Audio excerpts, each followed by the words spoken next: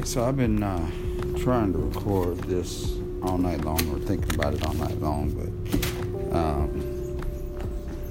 I started the newspaper business not really because of this, but ever since I started in the newspaper business, I've always had a sense of pride in, I don't know how to even explain it, had a sense of pride in the notion that, what makes this country what it is the exchange of ideas and people being an informed democracy, an informed electorate and whatnot, and that I was a part of that. And to that end, when I was employed at the newspaper, as opposed to now being a contractor, but back when I was an employee, in the 90s, there was a push at the time for what you call the push for diversity. I'm kind of getting caught up in my thoughts. That's why I've been recording it over and over, so I'm going to just keep pushing through. So anyway, when I was in the 90s, I was part of basically a diversity initiative where there was a point at that time where companies and people were really trying to focus on that stuff. And I don't know, I think that however it goes down, like at this time, 2018, I think people feel like, or some people feel like, we've done too much, or we've been doing this forever. And I see us having made some attempts at some things. Like, we started having some discussions within our company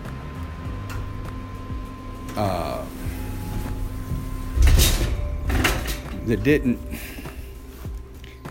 I guess I would say, didn't get finished. You know what I mean? The focus came off of it.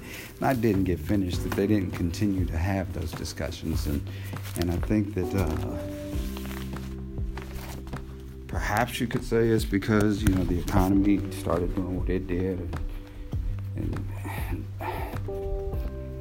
there was all kinds of other changes. I mean, the newspapers were dropping. But I think other companies did the same thing as far as took their focus off of diversity. And I don't know, that's just been something that I've thought about over the years, right? Is what we were, or what I felt like I was attempting to do, and that was to increase the visibility and understanding, actually, within the ranks, within the people. So anyway, long story short, where I'm at right now is I'm thinking how to start a website that focuses on local, not necessarily news, because I'm not trying to just do, I think there's a lot of that, but just it kind of focuses on the local stuff that's going on, who's doing it, businesses, organizations, clubs, groups, and then just individuals so people kind of, I don't know, I feel like in this present age, everybody's focused on their differences and their groups as the diversity, as opposed to like the diversity being the commonality between us all. And I don't mean that as a patchwork way to avoid the conversation about race, because that has to happen, and that boils down to the other part of what I want to do, which is as part of newspapers and magazines for these damn near 30 years, I have seen that diversity not represented in the coverage, and that conversation has been had and is always going on. I think the way to do it is to build your own thing if you can in this day and age, and I don't even know what the hell I'm talking about doing, because I'm 50, damn near 52 years old in a couple weeks. I'm a year into a transformation that has resulted in 200 episodes. A lot of playing around with social media, trying to just understand it and observe a little bit of how it works, and I completely don't understand it. But I can't let that hold me back, because what I'm thinking about is, again, something that I had, a conversation that I had with my son. Good morning. Conversation I had with my son a couple weeks ago where, I was explaining to him that, it's not gonna be better, or it's not gonna be over in my lifetime. Oh, good morning. Thank you. Thank you. It's not gonna be over in my lifetime. It's gonna be a continuing struggle. And the struggle I'm talking about is, making the world a better place, if you will, fixing. Because here's the thing, I am nearly obsessed, in spite of what I just said about wanting to get the focus on our commonalities and whatnot, because I really do. But even beyond that, or in spite of that, I'm nearly obsessed with the question of race and the way this has played out in this country and frankly in the world, because of decisions and actions that were made by people who are long dead, and that we as citizens say we don't agree with what they did. And if that's the case, then we have to work to make it a better place. And I think we have to do that in a considered way, because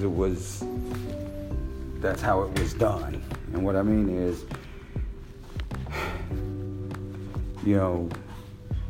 when you get into the slave codes and even the Jim Crow laws and the actions that were taken to disenfranchise not just the vote, but to take away property and destroy wealth formation in its early stages, or in various stages of development, in order to prevent people from progressing and to keep the market, if you will, cornered for white people, basically. And that has to be looked at, addressed, factored in, and ultimately resolved. And I'm near obsessed with it, because I see, the Native American in this country has been all but genocided, and I don't just mean in the sense of, obviously you got to look at from 1492 or whatever. I know that's not necessarily a hard date, but But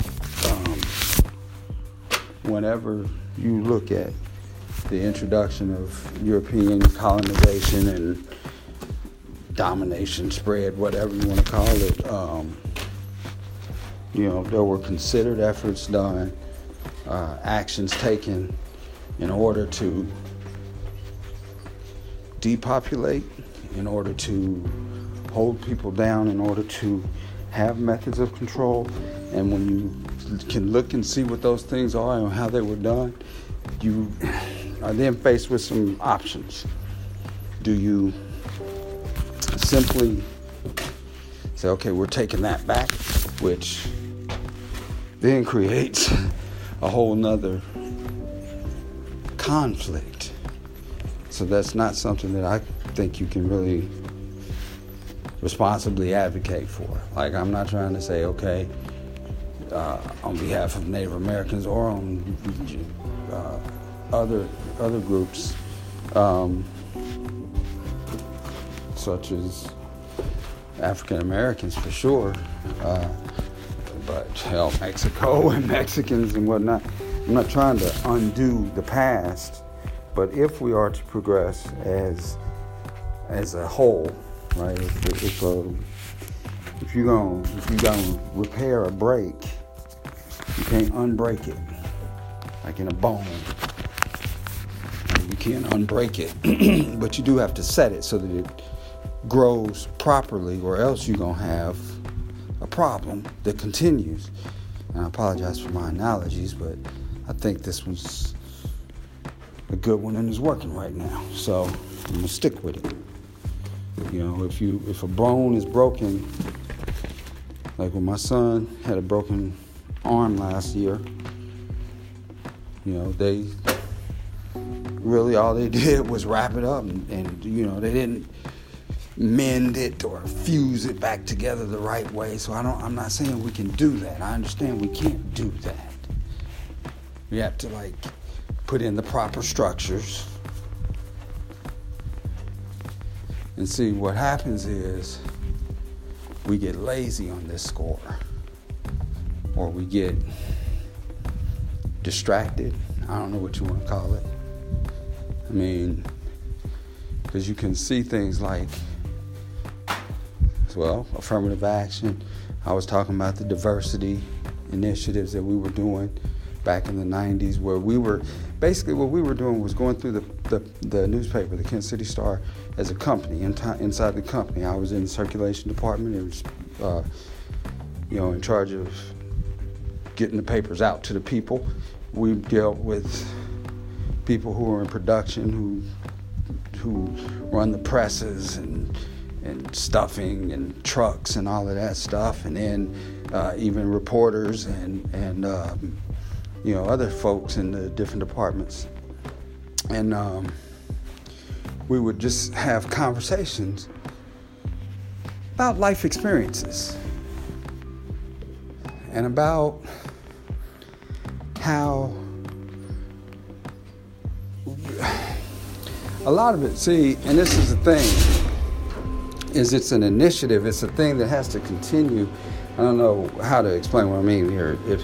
When we were doing these deals, it was like a day long, because I was part of a thing called Train the Trainer, where I spent I think it was 2 or 3 days that we had this seminar or this training where these folks came in and trained us on how to go over these workshops.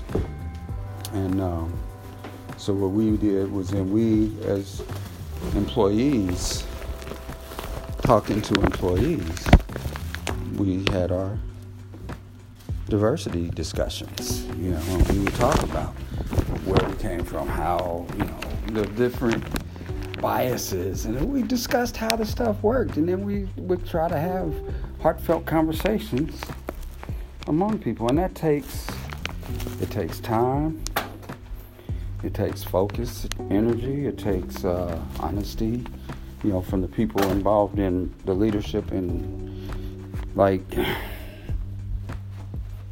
and in the people who are having it, as far as we the leaders or the the facilitators, I think is what we called ourselves, that were hosting or kind of running the discussion, that we were making sure that we were trying to get people to open up, but then respecting their openness, So like if you got somebody who, for lack of a better word, is like dealing with some redneckism, that we kind of work through that rather than put them down, shame them, and run them out. But kind of work through, okay, so why are you feeling like this and that and the other thing? Because a lot of stuff has to do with, and this is overarching as well, but a lot of it has to do with this stuff that we call privilege now. See, everything is about these conversations or this new terminology, because we're talking about stuff that we have not talked about previously. Because there was only one identity, if you will. People talk about the identity politics and whatnot. There was only one identity, and that was a white male identity. And it was like women kind of were on the side, and they were just kind of understood that they were there, but they weren't like to be listened to or heard. And it was the same with everyone else in that. And as we have expanded the conversation to include people, you have to, I think, kind of go around the table a little bit and talk about who you are and where you come from, so we understand how we're looking at this conversation now, because it's a little different than we were when it started. You know what I mean? It's like we're in the middle of a conversation, because that's how we're born, right into the middle of it. And I think that sometimes you got to go around and reintroduce people. I don't know, I'm stuck in a metaphor again.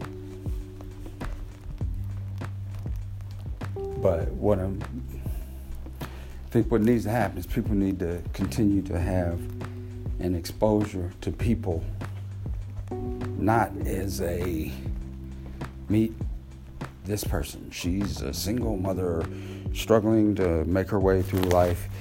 We should donate to this, or we should support that, or we should give, you know what I mean? Not that. Because the reality of it is, when people think about their own stories, they're going to, if people really think about their own stories, they're going to see that we're so much alike. And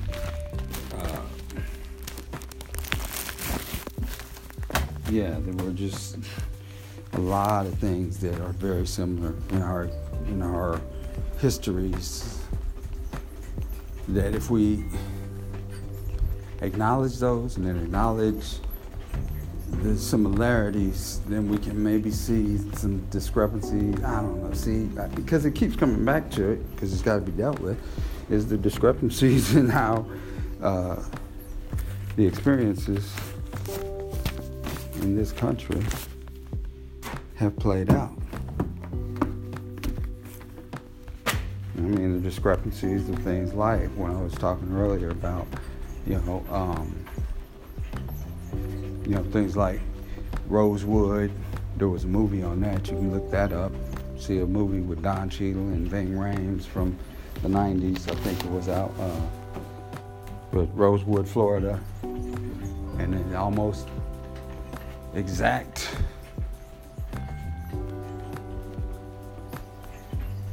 thing was happening in a bunch of different places around the country. And this is the thing, is it's not like it's organized. It's almost, again, we're fusing together. Now, some will say it's unnatural. You can't do it. You can't mix these races and mix these populations and expect there to be, for it to be successful. I disagree with that. I think what you got to do is you got to deal with it and work through this stuff. And what I mean, again, I kind of jumped into my metaphor a little bit, but just the way that people are They have to see that our experiences are very similar. I'm short.